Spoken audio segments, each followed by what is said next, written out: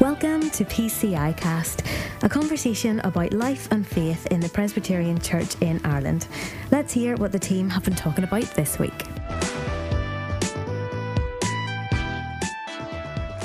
Hello and welcome to PCI Cast. I'm Ben Preston, and with me is Mr. Reverend Craig Lynn, and don't you forget it. Oh, Craig, so official. We're delighted to be with you this morning, evening, whenever you're listening and however you're listening. Thank you for following us, liking, retweeting us on at PCI Cast.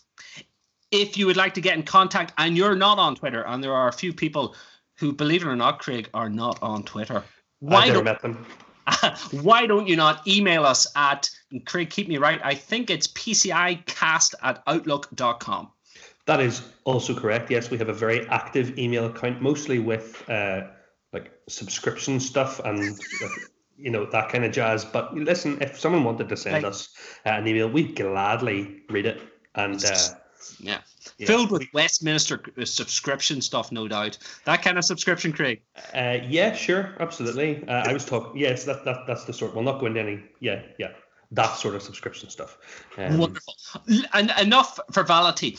We've got some housekeeping. Who won our prize giveaway? The Marriage and the Mystery of the Gospel.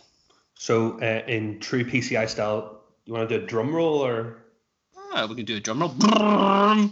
That's a dreadful drum roll, but it's fine. The winner of Marriage and the Mystery of the Gospel by Ray Ortland was Alistair Dunlop Jr., all the way down in Dublin. So, Alistair, congratulations. We'll get that sent to you as quickly as possible. Enjoy your reading.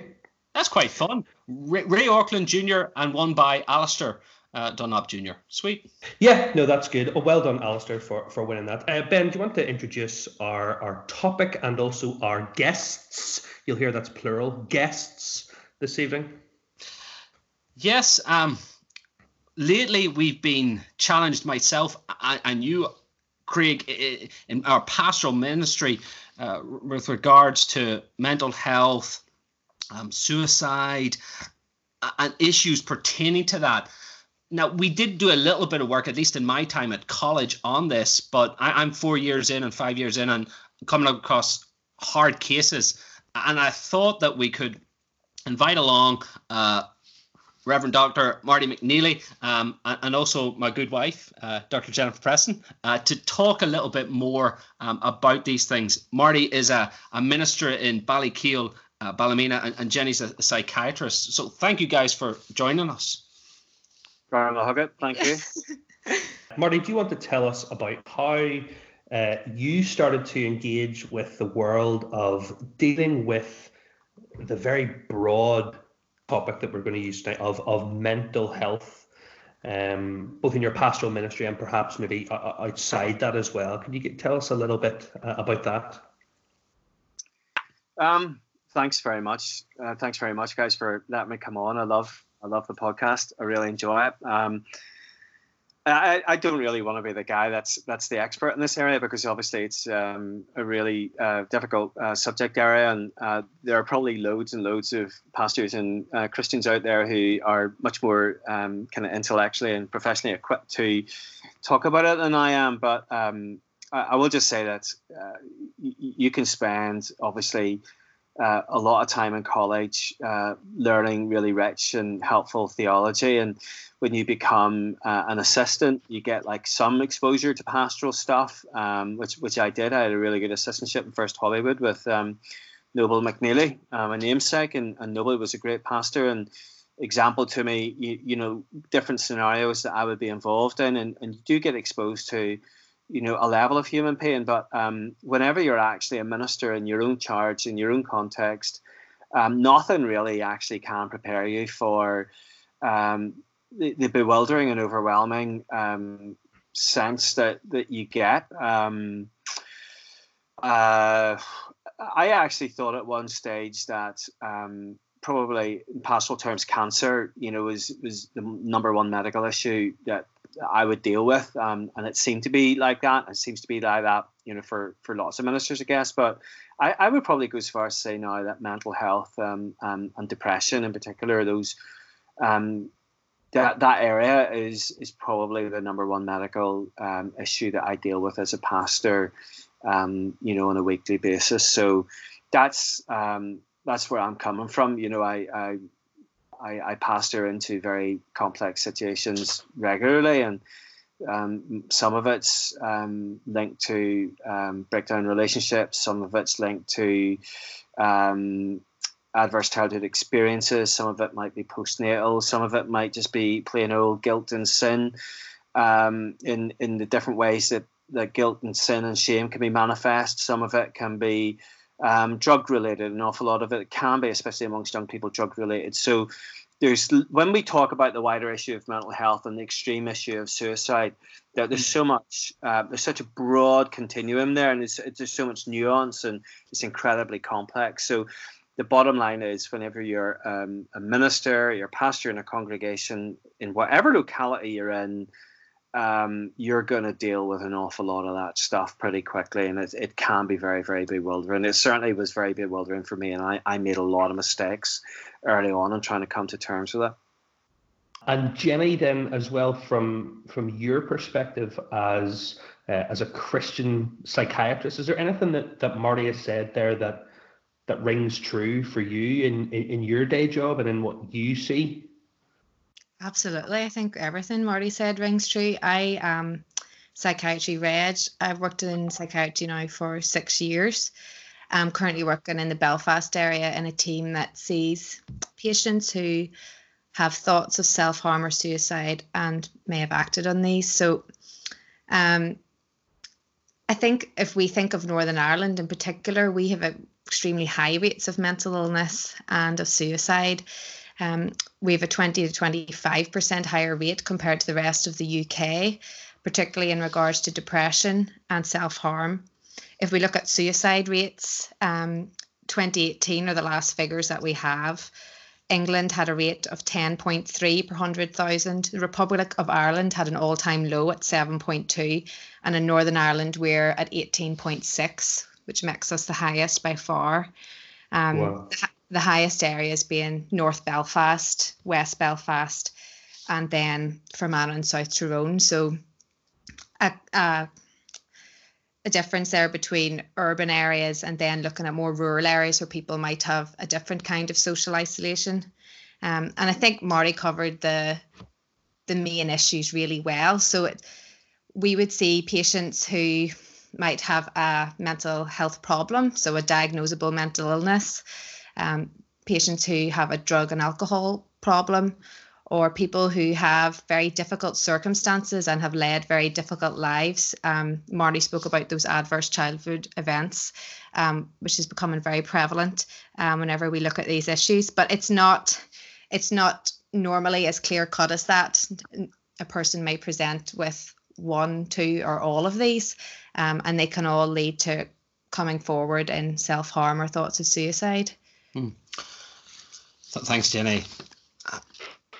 I guess what we would like to do in our podcast here is, with that overview, let's go into this, into how that come about, how you began to experience these things, Marty, and then we'll maybe talk through then a little bit later.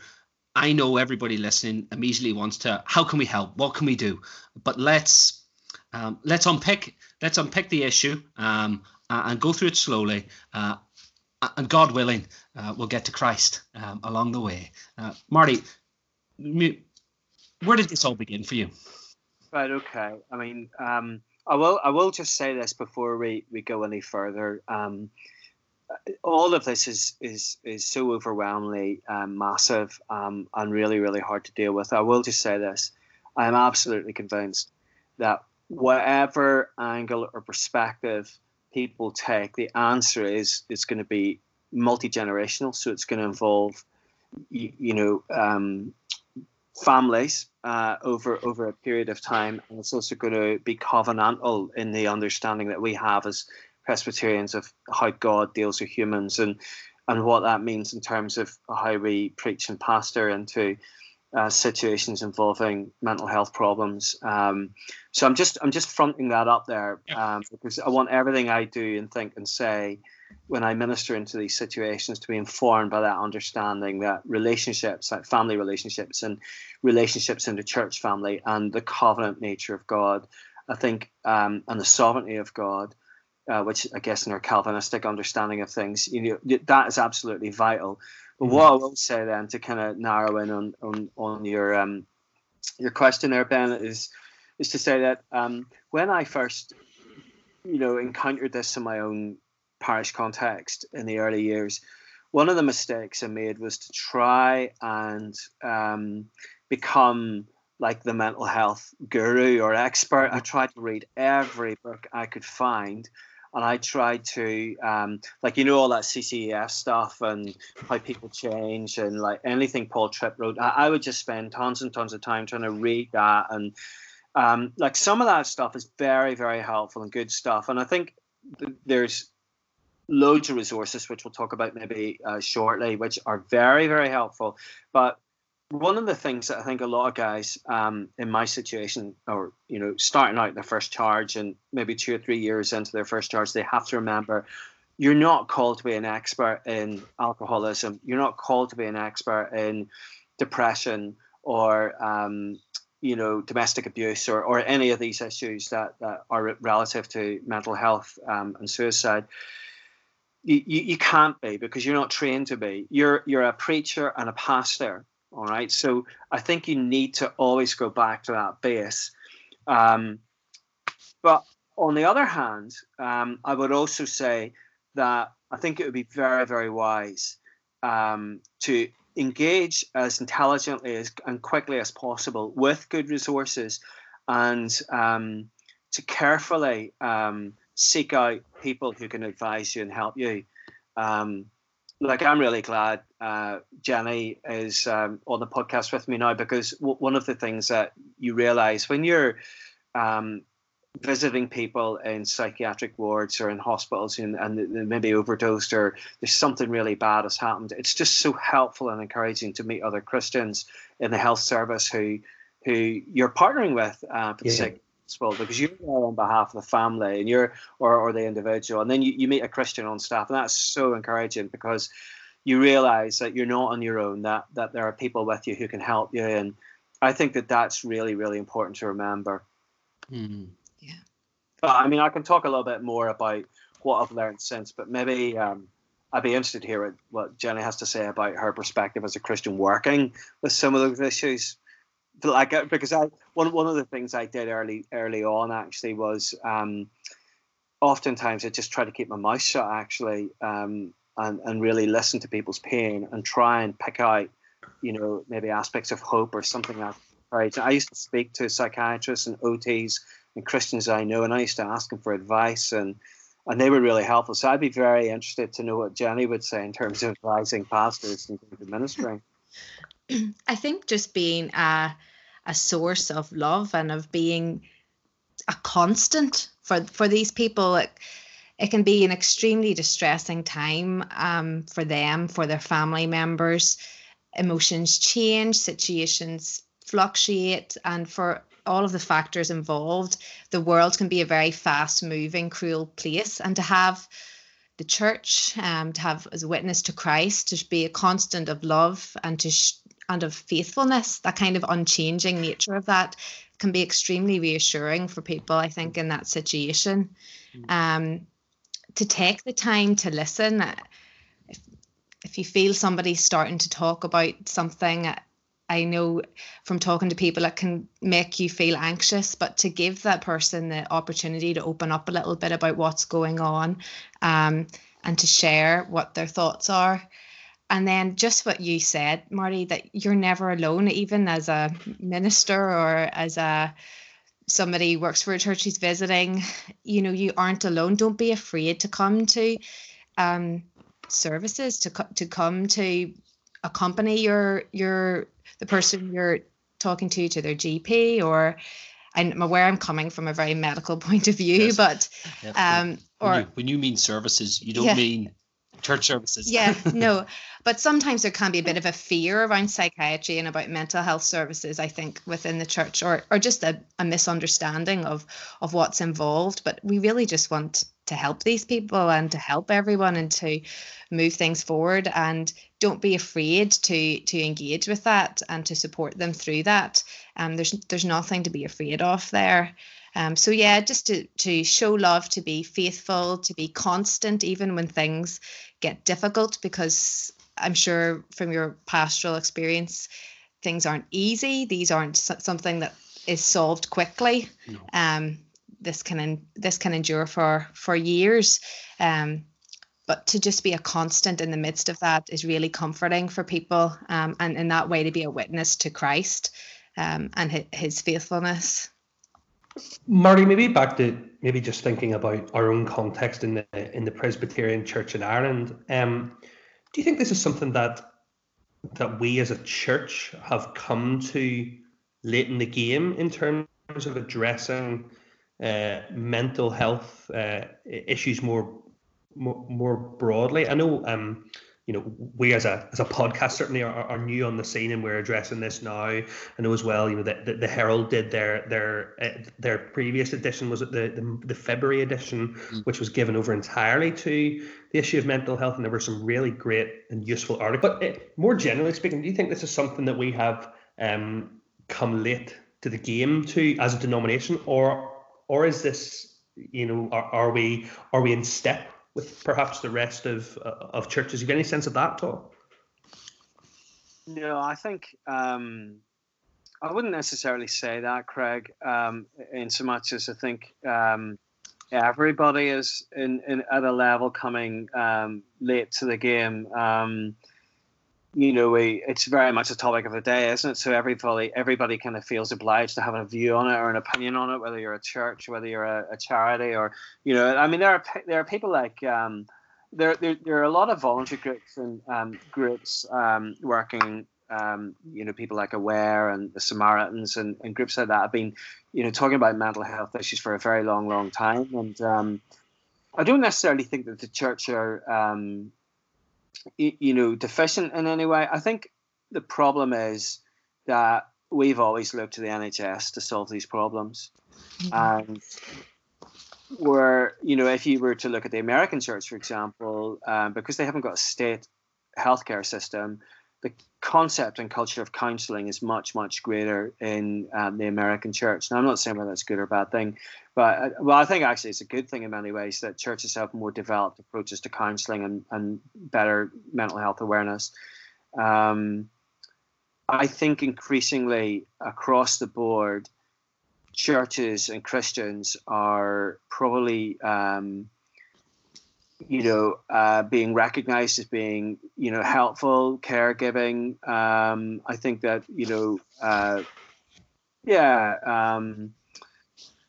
I've been appreciated, let's put it that way. I've been appreciated by statutory bodies and by health professionals, and people realize that faith, spirituality is something which is going to be good for people's mental health. And I think that churches obviously have an answer in terms of just a holistic approach to healing as well as a medical approach. So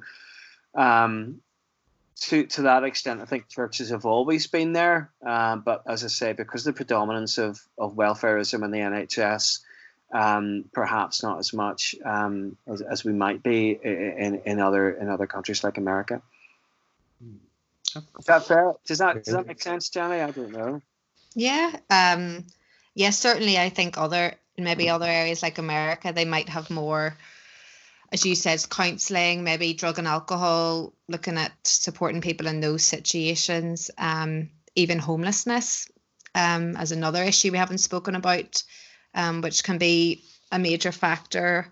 Certainly there are lots of ways that we, in the medical terms, we call it the voluntary sector, that we would engage with the voluntary sector and be really appreciative of all of the work that's done there, even in Northern Ireland, including churches, to support people, because it's not a single issue for most people. It's a there's several issues going on here that's culminated probably in this person's life that they feel this way. So every little helps, doesn't it? If everyone's informed and involved.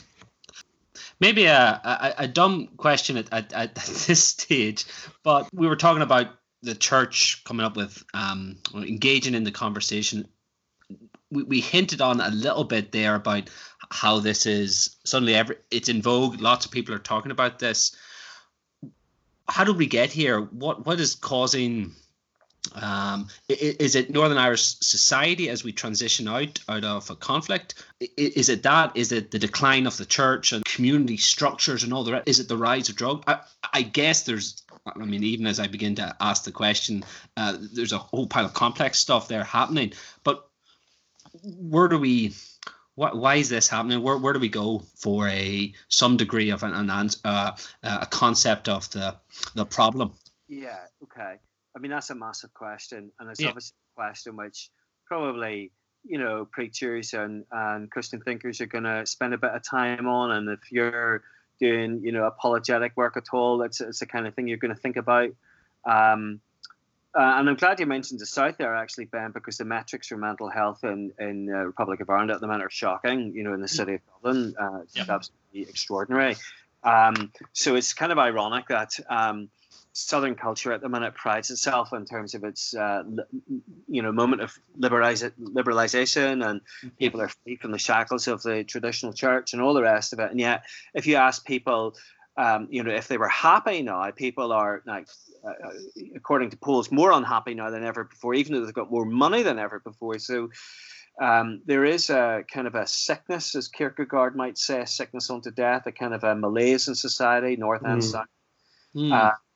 I think it's to do with, the fragmentation of relationships, the rejection of the Trinitarian God, or our God. I think that there's just a breakdown in family life. I think the move from agricultural land-based families to industrialization, and now post-industrialization, has led to a greater sense of kind of fragmentation in terms of how communities exist in urban areas. And I think that's obviously like a big thing, but I think that's part of it. So you've got a culmination of factors in the West which are kind of working and coercing together to produce almost like a perfect storm of fragmentation across multiple levels of society. So fundamentally, it's about broken relationships. Now, it's so much more in terms of genetics and in terms of conflict that you mentioned, Ben, and blah blah blah. But ultimately, it is about broken relationships. I think. I don't know whether Jenny would want to disagree or agree. No, I agree. Yeah, it's that feeling that you would see people talk about a lot, of feeling very isolated. Be that in a rural setting where perhaps they feel they aren't very close to the local community, which traditionally would be quite supportive, or whether they're in the middle of a hustling city, but they don't have anyone that they call a friend, and the breakdown of family that I think you've hinted at there, that we have a generation growing up with maybe one parent or the loss of a parent, and the impact of that. The rise in use of drugs and alcohol, which we've seen as well. And I suppose the post conflict part of it is that we do have higher rates of mental illness as a result of that, higher rates of PTSD, and then the effect of that generation. You spoke about intergenerational at the start. The effect of that, our older generations experience on younger generations. And economic deprivation as well. So that's a real effect on lack of employment. And then people are feeling hopeless, I think, is the main word that I would hear a lot. Jenny, I'm listening to this and even thinking now, in my own context in Rathcoole, in the church that I serve in, even in this past 2 weeks, I can think of, 2 families who are dealing with attempted suicides. I can think of, half a dozen more who are experiencing and going through one or more people in a household who are dealing with and struggling with. Probably the best way I can phrase it is it is undiagnosed mental health issue of some description. Where can we go as ministers, as elders, as lay people who know family and friends and people who are struggling with mental health issues right now? Where can we point people? Where can we say, you should go here, you should speak to this person? Because that's where I find myself coming up short more times than not. Okay. So again, I will say that I'm coming from this from a very medical point of view, and it's hard to take those color glasses off. I suppose if they've had that initial conversation and they're aware that there's a problem and they would like it to be addressed, I would say go and talk to your GP. Go and talk to your GP. They're a good initial point of contact to try and assess where that person's at. Maybe it could be addressed within a local counselling at a local level or with their GP, whether they need to then go on and see secondary services at the hospital.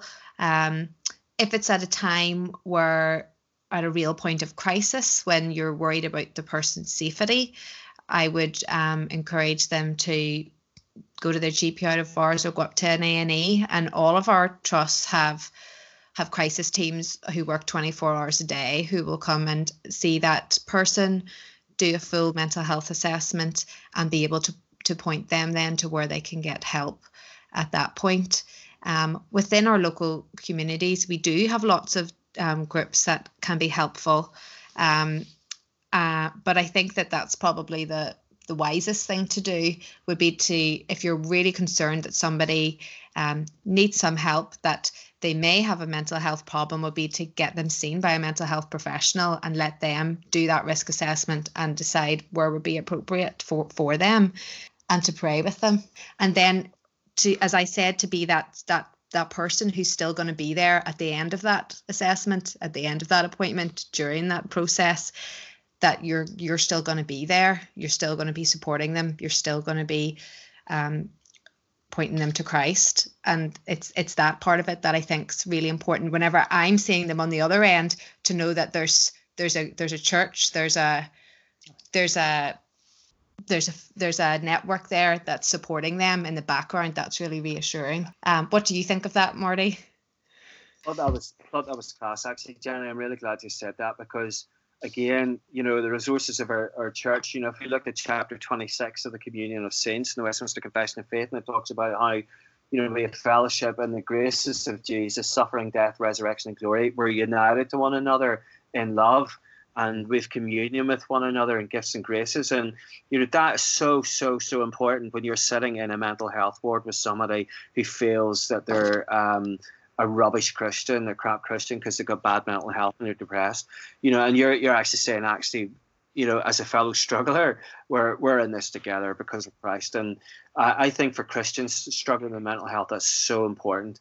And I had a beautiful experience once when I went to visit somebody on a ward in a hospital, and it was Easter time, and there was one of those joint ecumenical services on Good Friday, and the nurse stuck her head around the door and said to me, "Oh, you're so-and-so's minister. Why don't you take them over to that little service?" And I thought, oh my goodness, what's this going to be like now?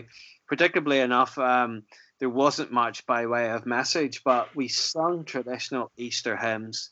There's a green hill far away. There was no other good enough to pay the price of sin. And when you're there singing that hymn, thinking about the substitutionary atonement of Christ with somebody really struggling, it was so powerful, and the gospel is so powerful to change people's lives. And it's not, as we understand it, in terms of both our medical understanding or spiritual understanding, healing can take a very, very long time. And the Apostle Paul despaired of life itself. And he talked about being perplexed and looking through the glass darkly and just not understanding so much. And we know how Christ despaired, of course, as well, in the forsakenness. And, we see so much pain in the Bible. We see the pain of people like Job. And when you're in pastoral situations with people, the scriptures become very, very vivid. So I think what Jenny just said there about just keep loving people, keep hanging in there with people, just remind them that they're part of God's covenant people. We do suffer, we do struggle, but we also believe in the perseverance of the saints. Does that make sense? Is that? Absolutely, yeah, absolutely. I think whenever somebody feels hopeless or worthless, that life's not worth living, or as you pointed to, in despair, or they feel discouraged because of their mental illness, as you said, if they're a Christian, pointing them back to Christ and to his faithfulness and his love and the hope that we have in him. I mean, yeah, he is the good shepherd. Yeah. But I will say this as well, for people. One of the things I learned probably about this time last year, I was dealing with some very, very difficult situations at multiple levels, and had engaged in some horrible pastoral problems. One of the things I had kind of like a mini breakdown. Basically, the doctor put me off, and he put me off for 2 weeks, and then after that, as people know, my son had open heart surgery for the third time. So I was basically off for like 7 weeks, and I did a lot of reading and a lot of thinking in that period of time, and read really helpful books by that Refresh book by David Murray. It's such a good book. And I read another one called The Soul of Shame by a guy called Kirk Thompson, and I'm really recommending people read those books because one of the things I learned, and this relates to how Christians, like ministers, elders, and Christian workers who are ministering to people with depression or mental health issues, or ministering in context of suicidal pain and all that cataclysmic horribleness, one of the things that you really have to learn is to know how to look after yourself. And, I started reading books which were written by Christians and some non-Christians, but books which really talked about the danger of adrenaline. Like, we all need a level of adrenaline to do our job, to rush into situations, to help, and to encourage, to be there for people in crisis situations. But we also need to learn how to switch that off. And that was something that I really needed to learn how to do. And it's amazing it took like nearly 11, 12 years of ministry before I realized the importance of Sabbath. The importance of, if I did like a suicide funeral, and sadly I've done quite a few now, if I did those, I would tend to make sure afterwards I would disappear for a reasonable length of time, either on a surfboard or kicking a football with my son, or just disappearing. And Jesus actually walked away from crowds, didn't he? There were times when Jesus had to respond to people's needs, but there were also times when he walked away. And I think we do need to walk away from situations for our own good. I know that sounds harsh. I don't mean to be harsh, but you really need to look after yourself if you're going to look after people in crisis situations. No, brother, that's good and wise advice. And you've been telling us to take things slow, to know that we don't have all the answers, to know that we're going to feel inadequate, and rightly so, because we are inadequate compared to our Savior, our Lord. It's Him that we share rather than ourselves. Otherwise, we'll very quickly burn out. And then to take that time processing through and after hard funerals and hard events. Wise stuff. Marty, maybe you could share with us some encouragement, really, from your labour in the vineyard for the Master. I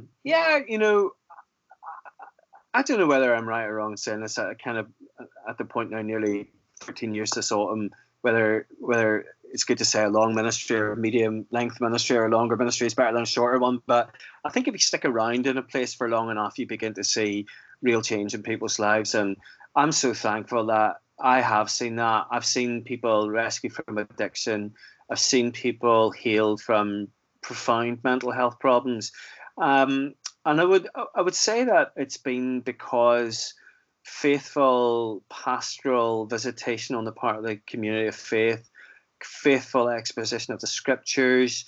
It's amazing how I might sit down in June and plan, I don't know, October sermons, and somebody's really struggling in October, and a sermon that I planned for Mark's Gospel back in June, was preached in October, and it just speaks exactly, into their situation. So I would want to encourage people to be faithful to the Word of God, faithful to expository ministry, faithful to do that within the context of covenantal understanding of how God works. From Genesis to Revelation, he saves the people, he holds on to them, and he'll finish the good work that he started. And obviously within that sanctifying process, there's lots of bumps and knocks along the way, and some of them are very, very hard and very brutal. But, God always wins in the end. And I've really seen some encouraging stories. So I would just want to encourage people in Christian ministry just to stay faithful and keep at it, because we do have a shepherd who looks after the sheep, definitely. Jenny and then Marty, could you maybe point us and point our listeners maybe in the direction of something you've read that you found to be particularly helpful in this area? I think I'm going to have to pass this one over to Marty, because I'm going to be completely honest and say I really don't read that many books. I've set myself a goal this year. I seen that someone had set themselves a goal of trying to read 12 books in a year. So I picked a SMART goal of 3, but I'm slightly worried that it's the beginning of March and I'm only into the second chapter of book 1. So I'm going to hand over to Marty on this. Oh, wow. Well, I love reading this. People who know me know.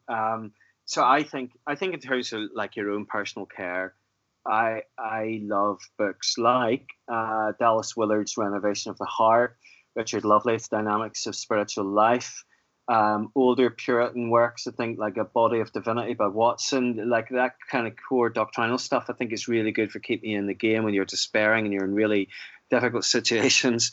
What I mentioned about Kurt Thompson, The Soul of Shame. I think I mentioned that already. That's a phenomenal book. I'm not saying I agree with everything he writes, but it's a Christian book, just really helpful at describing neurobiological pathways. And I think he does that very succinctly. And I think if I could encourage people just to read a book like that, where you've got a Christian writing about neurobiological pathways, he's describing how adrenaline works, what happens when people get bad news, how the brain reacts, how the neurons work. I think it's really, really, really helpful both for yourself and for people you minister to, in describing what happens when people get stressed. And then, what's really good? Sometimes you come across books which are completely not Christian at all, but in many ways they corroborate. They're kind of common grace books because they actually, all truth's God's truth, right? So they actually prove what we already believe about things like the Ten Commandments. So it's a book by a guy called Warren Farrell and John Gray, who's the famous Men Are From Mars, Women Are From Venus author. There's a book called The Boy Crisis. And that's a really interesting book. Now, it's dealing with male mental health and masculinity, but it's interesting because some of the conclusions that the guy comes to, even though he's an evolutionary psychologist, some of the conclusions are straight out of kind of scriptural understandings of fellowship, truth, love, sacrifice, stuff that we believe in. And he looked at suicide rates amongst people in New York, and he discovered that almost without exception, where men were engaged in something like a men's shed movement or like a regular accountability group, they didn't commit suicide. Obviously, they went through the mental health problems that came out the other end restored because they were in an accountable group. Now, again, going back to the communion of saints and what the family of God are meant to be like. I mean, we have ultimately the answer in the community of grace, the community of Christ's love, and that ultimately Scripture is the greatest book, isn't it? That supports us. So get to know Scripture and how it speaks to people's broken souls and heals them. That's really cool. Thanks so much. I'll tell you what we'll do then, Ben. We'll get a hold of a copy of the Soul of Shame then by Kirk Thompson. We'll have that as our giveaway this week. So if you're listening right now and you want to be in with a chance to win that book, if you could like and retweet the show's release tweet on our Twitter page, or send us a kindly worded email to pcicast@outlook.com, and we'll consider amending the rules for you if you're that way inclined. Listen, Dr. McNeely, Dr. Preston, thank you so much for being with us this evening and talking through these issues. It's been really, really helpful, certainly to me as a pastor in my own context, but hopefully to our listeners as well. And thanks for doing this on a Sunday night as well. We're recording on a Sunday night. I know that we've all been to church and we're all tired, and you're putting kid to sleep. And well, listen, guys, thank you so much. It's been great chatting to you. And Ben, do you want to say goodbye as well? Yeah, certainly. Yeah. Well, to you guys, not to Jenny. It's supper time now. We thank you. Yes, you have provided us food for thought and our listeners around some of the answers that we can get out there in the world, which is good. And then Marty, you've been challenging us back to the Christ-shaped answers that only the church can provide as well. I think what we've done here has opened a conversation. We've talked quite broadly about mental health and all of that. This could be something that we might want to return to, perhaps in future PCI Cast episodes. I think so, yeah. Yeah. But for now, thanks so much for listening. Thanks for listening to PCI Cast. Join us again next time for another conversation about life and faith in the Presbyterian Church in Ireland. In the meantime, don't forget to follow us on Twitter using @PCIcast. See you next time.